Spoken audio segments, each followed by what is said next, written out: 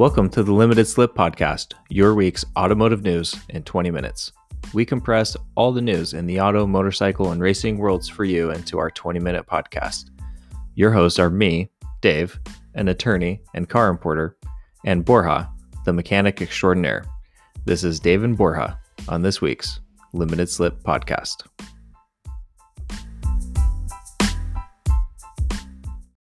This episode of the Limited Slip Podcast is brought to you by Retromobile Designs. If you are looking for auto and racing themed t-shirts that look cool to the average Joe but get an approving nod from other gearheads, check them out at retromobiledesigns.com. That's retromobiledesigns.com.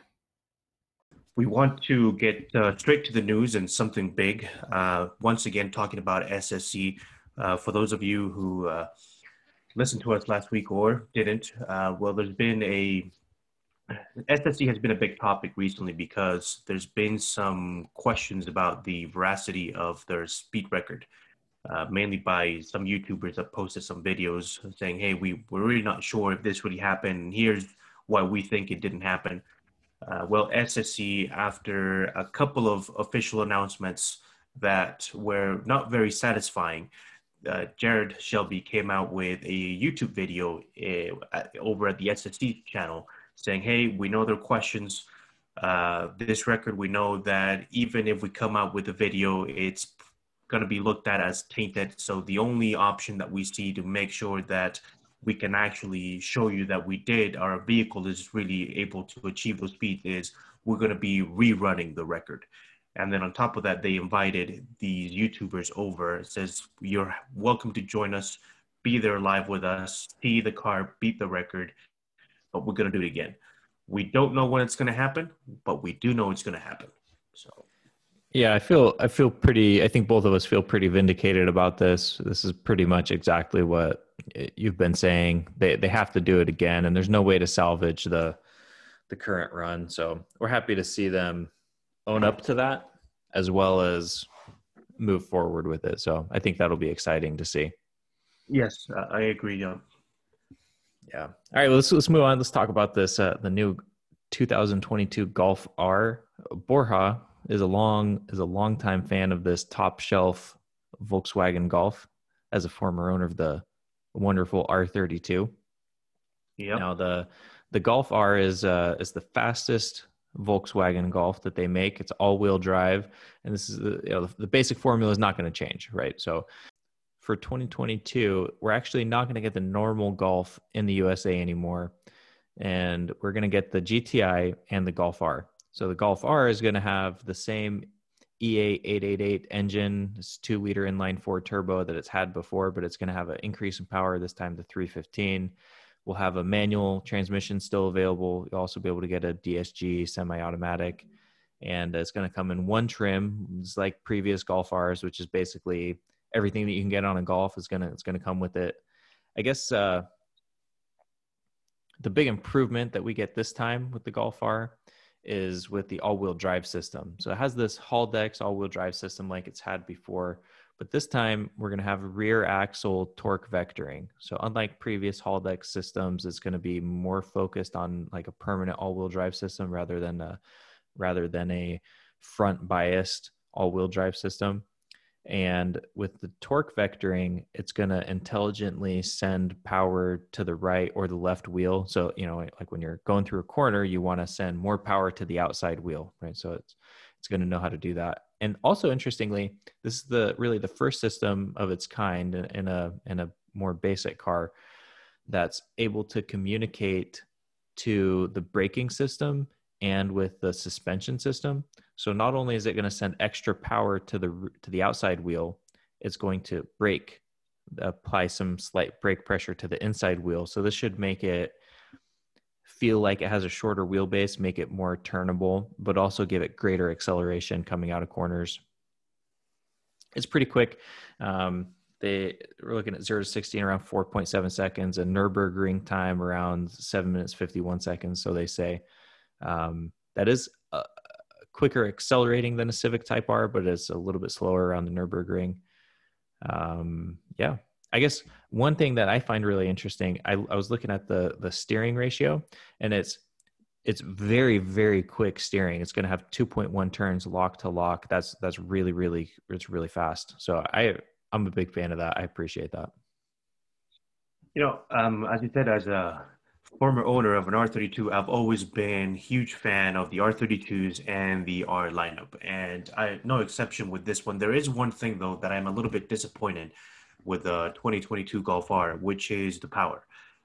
It's I feel like it's still underpowered. I mean, the Mark IV R32 came out with 250 horsepower. The Mark V was slightly more. I think it was 2 or 3 horsepowers or 5 horsepower more than the Mark IV. So we're talking that between 2004 and 2020, we went from 250 to 315. And sure, especially nowadays, you can get aftermarket tunes that will give you crazy power on these Golf Rs for minimal cost, especially in the Mark 7 generation. And I'm expecting the same thing. It'll be here with the Mark 8 generation. But 315 horsepower from the factory, I feel like it's a bit underpowered. I think that it should be more along the lines of the 350 to 360, 375 stock to be able to say, okay, this is really the baddest Golf R that we can produce. That Yeah, it really is my only gripe. yeah, I think that this is a result of them trying to maintain some distance between the more expensive, faster Audis that are built on the same platform. But those come with an inline 5 cylinder, and they're above Yeah. 400. So I agree that 350 would be a good spot to have it. That's finally we got a good increase in horsepower in the GTI. It was stuck around 200 for a long time, and they finally bumped it up to 240. So we know the engines are capable of more. It is a little bit disappointing to see them not reach their potential. Yeah. But good news is companies like APR, for $600-700, you can bump it up from 315 to 360, 370, no problems whatsoever. So the upgrade Yeah. on the aftermarket is not extremely expensive. Yeah. We just wish it would have been stock. But Yeah. Now, along those same lines, we have, again, coming 2022, the new Subaru BRZ. So, the BRZ is this kind of small coupe that's built to kind of compete kind of with the Miata. Toyota makes a GT86 off of the same platform. And this is basically a small, lightweight, inexpensive 2+2. It's designed to be an enthusiast car for less expensive. Now, they finally released some teaser images of it. And the looks are actually really interesting on the BRZ. It's like halfway between a Porsche Panamera and a Honda S2000. Now, we're not getting very much a very big portion of the car, but I think it's going to look really good. The other thing is we don't really know what engine it's going to have yet. We know it's going to have a boxer for like the current generation. Now, Subaru has a couple different options in that category, and whether they'll get the same engine in the United States as they do overseas, or whether we'll get the larger engine, is still not clear. But right now we're looking at the most likely option being their Subaru's 2.4 liter in flat four, which is 217 horsepower, but they also have that same engine turbocharged at 260. So either one of those is more than the current 2-liter flat four. So I guess we'll know more information on this on November 18th when they plan on really revealing the whole car. So yeah, I really hope that I think it would be nice if they could offer both engines, the 2.4 as your base, and then the turbocharged version of it as an upgrade. I've never driven a BRZ, but I have driven the GT86. And let me tell you, if you haven't driven one, you're missing out because it is an excellent driver's car. That said, it's a bit underpowered. And just having that 260 horsepower turbocharged engine, I think it would liven up the car a lot more, and it'll make it the car that everybody wanted in the first place. yeah, I think it's intentionally underpowered. So, I think the whole idea is to focus more on the chassis but anyways, I agree. I think a little bit more power would make it a better car. Yeah. So, well, we also have some teaser images of the next generation, the 992 generation Porsche 911 GT3. This is expected to be basically the same formula as before, reduced weight, rear-wheel drive, kind of a track-focused version. kind of the basis of their racing cars is one of the reasons why they have it. And they are expected to maintain a naturally aspirated engine. That's kind of all we know at this point. I guess some of the things that we've seen from the images that we've gotten of it, which are primarily testing images around the Nürburgring, et cetera, is it's going to have a top mounted spoiler, which is interesting. I think it's ugly, but it's interesting. And the reason you have a top mounted spoiler is it reduces drag. So you get a little bit more airflow over the rear wing. And it also is going to have center lock wheels, which is interesting. You've seen those on some of the RS cars, but not on the base GT3 before. Yeah, I, for one, am happy that they're trying to keep the formula the same way that it's always been because, well, we know that it's worked very well so far. So why change something that's worked really well? But, when it comes to the 911 lineup, Porsche, I think there hasn't been any other manufacturer that it's been as good as Porsche as far as not really redesigning the whole car, but just making it a little bit better than the previous generation and a little bit better and a little bit better. And every time, you have a chance to drive one of the newest models, you're seeing the first thought that comes to mind is what a great car it is. I have no idea how they're going to make it better. And then they come out with the next generation and they do make it better. So it's more an evolution than a revolution when it comes to the 911. And I think that's fantastic. Yeah, I'll be really interested to see if they keep a manual transmission option. From what I understand, there's been a fairly high take rate, at least in the United States, on the manual transmission. So I hope that with the next generation GT3, they continue that. Yeah. Now, and definitely GT3 is the purest form of the 911, but the least form of a Ferrari is coming out here pretty soon too.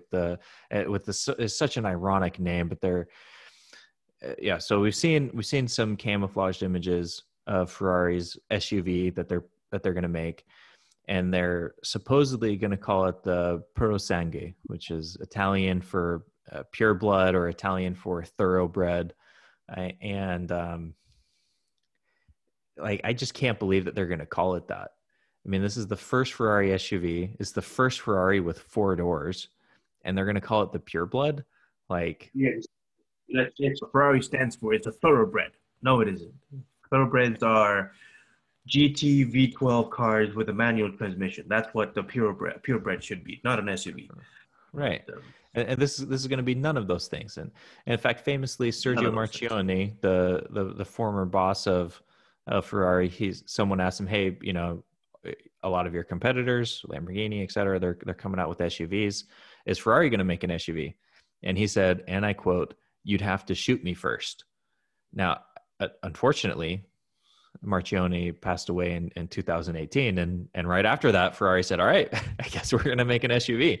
So I'm really actually surprised by this. Now, one of the things that we know about the SUV is it's supposed to have a turbocharged V8 powering only the rear wheels, and then it'll have electrically powered front wheels, but they are discussing whether it'll have a V12 or not. Now, I got to say a Ferrari V12 hybrid SUV will be interesting, but it's not a pure blood. So I don't know what to think about all that. I agree. And I think the V8 should be scrapped and the V12 should be the only option, because I think if you want to make this car somewhat special, you need to have that V12 in it. Of course, people are going to buy it because, as we've seen, high performance SUVs are selling like hotcakes. And on top of that, it's going to be a status symbol because it's made by Ferrari. It's going to have the prancing horse. So whether it comes with the V12 or the V8, I'm sure it's going to sell just fine. But if you ask me, it should only be offered with the V12 to just make it that little bit extra special. But well, one of the things that I think is interesting, and one of the reasons why I'm surprised that Ferrari is going to make this, is that Ferrari, they limit they have such high demand for their cars, they limit their total production per year. So they come out at the beginning of the year and they say, look, we're going to make 7,500 cars is what it was. And now they've moved it up to 10,000 cars. And I imagine with this SUV introduction, they're going to increase it a little bit more. But if you walk into a Ferrari dealership and you say, hey, I want to buy a car, they're going to look at you and be like, okay, well, have you bought a Ferrari before? Because you get priority if you've bought a Ferrari before, if you have multiple Ferraris, et cetera. They have like this whole like way of giving priority to certain customers. And one of the ways that they do it primarily in the way that they maximize their profits, rather than saying we're going to sell more cars because they already have a limit, they say we're going to sell more of our expensive cars. So if you walk into a Ferrari dealership and you say, hey, I want to buy a brand new SF90 and I'm going to pay cash, then they'll be like, all right. And all the extras.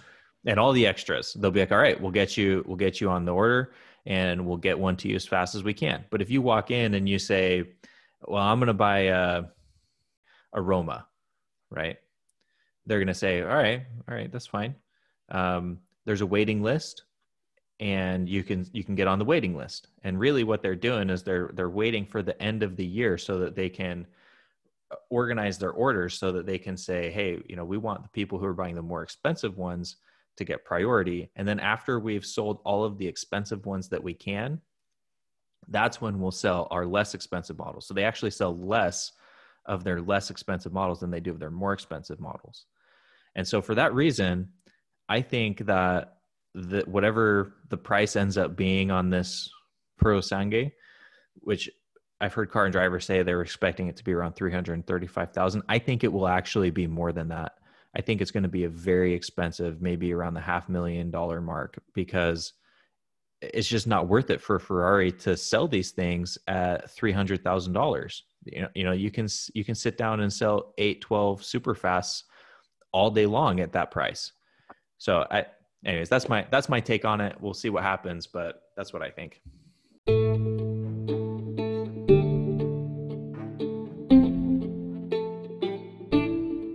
Before we get to the rest of the show, take a moment to subscribe. If you enjoy our insights and want to help keep our lights on, you can visit our businesses. Borja runs a full-service auto repair shop in Orem, Utah. You can find him on Facebook at Auto Pros Utah. And trust me, he really can fix anything.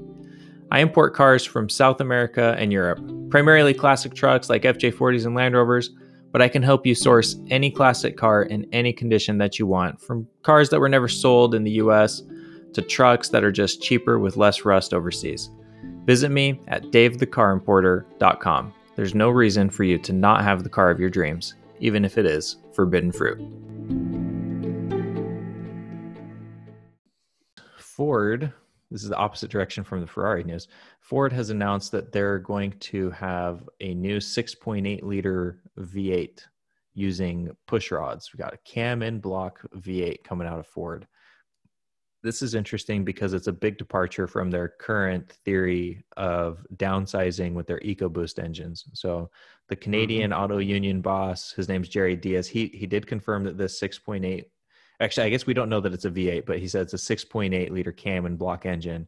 It's for sure coming to the F-150 and to the Mustang. And that's why I say it's a V8. Now the last 6.8 liter that Ford sold was a V10. I don't think that it's likely that this one will be a V10. I think it's going to be a downsized and aluminum version of the 7.3 liter Godzilla V8 that you get in the Super Duty. Yeah, but like you said, it's very interesting the direction that Ford is taking, because over the last 5, 6, 7 years, they've made a huge push into the V6 turbocharged engine, to their EcoBoost category.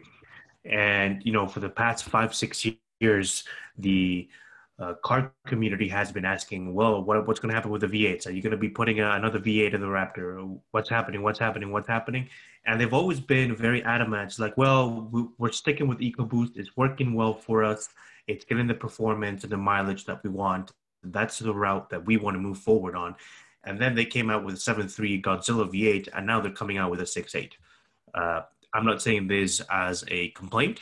Not at all. I am a fan of the bigger displacement V8 engines, but it's an interesting departure of the philosophy that they've been carrying on over the last few years. So, yeah, I think it's really interesting. I when I was in Europe, I rented a small Nissan SUV. It was just the cheap one, and on one time that I rented this, I had a 1.5 liter turbo engine, and then the next time I had a small V6, and they're about the same horsepower, but I got much better real world fuel economy with the V6. So I think Hmm. that's interesting. I think that the way that we test fuel economy is it favors small engines, small turbocharged engines, but real world actually favors these very simple, you know, older style naturally aspirated engines, I think, when they're done well. And I think that you can see that with GM small block V8. They're very, very reliable. They're actually perform very well compared to the smaller turbocharged engines, and they perform well in fuel economy in the real world. And I think that Ford is basically saying, all right, we recognize that. That's why they made the 7.3 liter Godzilla V8 in the first place. So, yeah, When it comes to the EcoBoost, especially in the F-150s, they do really, really well when it comes to mileage, if you don't have any weight or you're not pulling anything, and you're careful with your driving. But as soon as you want to drive spirited, or as soon as you put some weight on those F-150s with the EcoBoost, they are as gas guzzlers as the V8s or even worse. yeah. So, There's a couple other things I want to get to really quickly. So we have also Chevy. They've created an E-Crate engine, which is basically they announced this through they created a concept car. It's a 1977 Blazer, and they made this specifically to show off this new kit. So you can show up at a Chevy dealership and and you can order, or online you can order crate engines. They've been doing that for a long, long time, but now they have what is basically a 200 horsepower electric crate engine. So it comes with a 200 horsepower uh, Chevy Bolt motor as well as a 60 kilowatt hour battery. They haven't announced pricing on this, but you can basically expect that it will fit in any GM small block. I'm not sure that it appeals to me, but it's at least interesting. Also, yeah. some motorcycle news. We have the 2021 Triumph Trident, which has been announced and out in the world now. This is kind of a sporty, stylish, retro standard motorcycle. This is interesting because it has a 3-cylinder engine, and Triumph has other 3-cylinder engines, but this is the kind of the first one in its class. It's also going to be the least expensive Triumph. It's going to be around $8,000. Now, Triumph is kind of a premium brand, right? I mean, they make nice motorcycles, and this is going to be their newest, least expensive model. Also, kind of along those lines, we have the Aprilia. So Aprilia is a small Italian manufacturer, and they make basically super bikes. I mean, they're a company that's there because they want to go racing. So they sell fast motorcycles because they want to race them.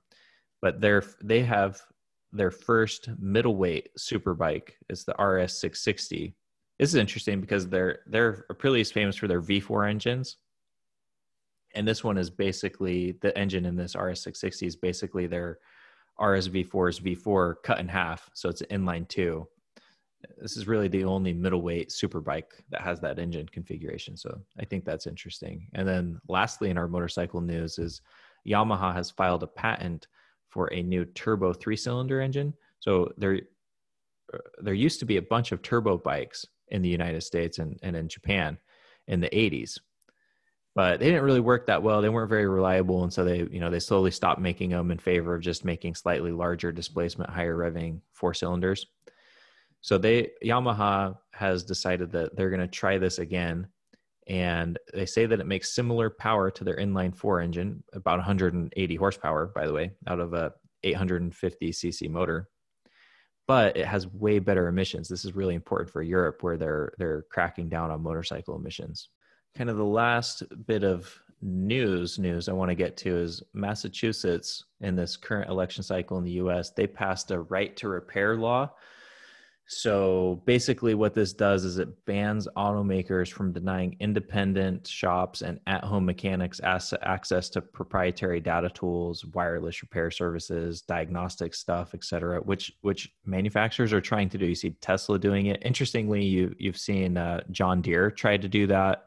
Mhm. And this is basically saying, nope, you have a right to repair your own car, and you bought the car, you own it. Manufacturers can't meaningfully stop your access to fixing it for yourself. Which is good news all around. So, I mean, It's just the way it's supposed to be anyway, if you ask me. So Yeah, I agree with that. I totally agree with that. This is actually a pretty big step, and yeah, we'll see how repairs of cars evolve as we get more electric cars. But yeah, I know Borja, you've thought about this a little bit since you have a repair shop. of course, yeah, and it's one of those things that thankfully we haven't had any major problems thus far, but it's just nice to see that um, the government actually coming into place doing something positive and saying, no, no, no, you own the car, you can take it to wherever you want to get it serviced, and they should have access to that information.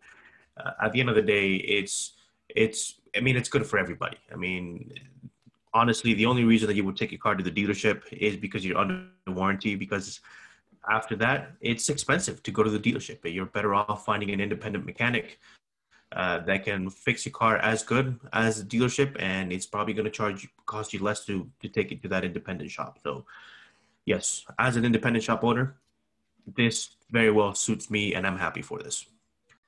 As cars get more complicated and they rely more on electronics, it's easier for automakers to do this. I know Lamborghini, for example, they have their own set of diagnostics tools, and they won't sell it to you. Yep. So they do Yep. not like to sell it to independent shops. They want you to go to the dealer.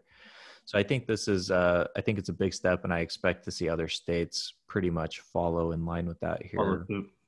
Yeah, Yeah. here pretty closely. If this episode wasn't enough to satisfy your petrolhead thirst, join us on Monday, where we will discuss the Army's new Baja-inspired infantry squad vehicle, and we do a deep dive into whether or not the new Land Rover Defender lives up to its family name.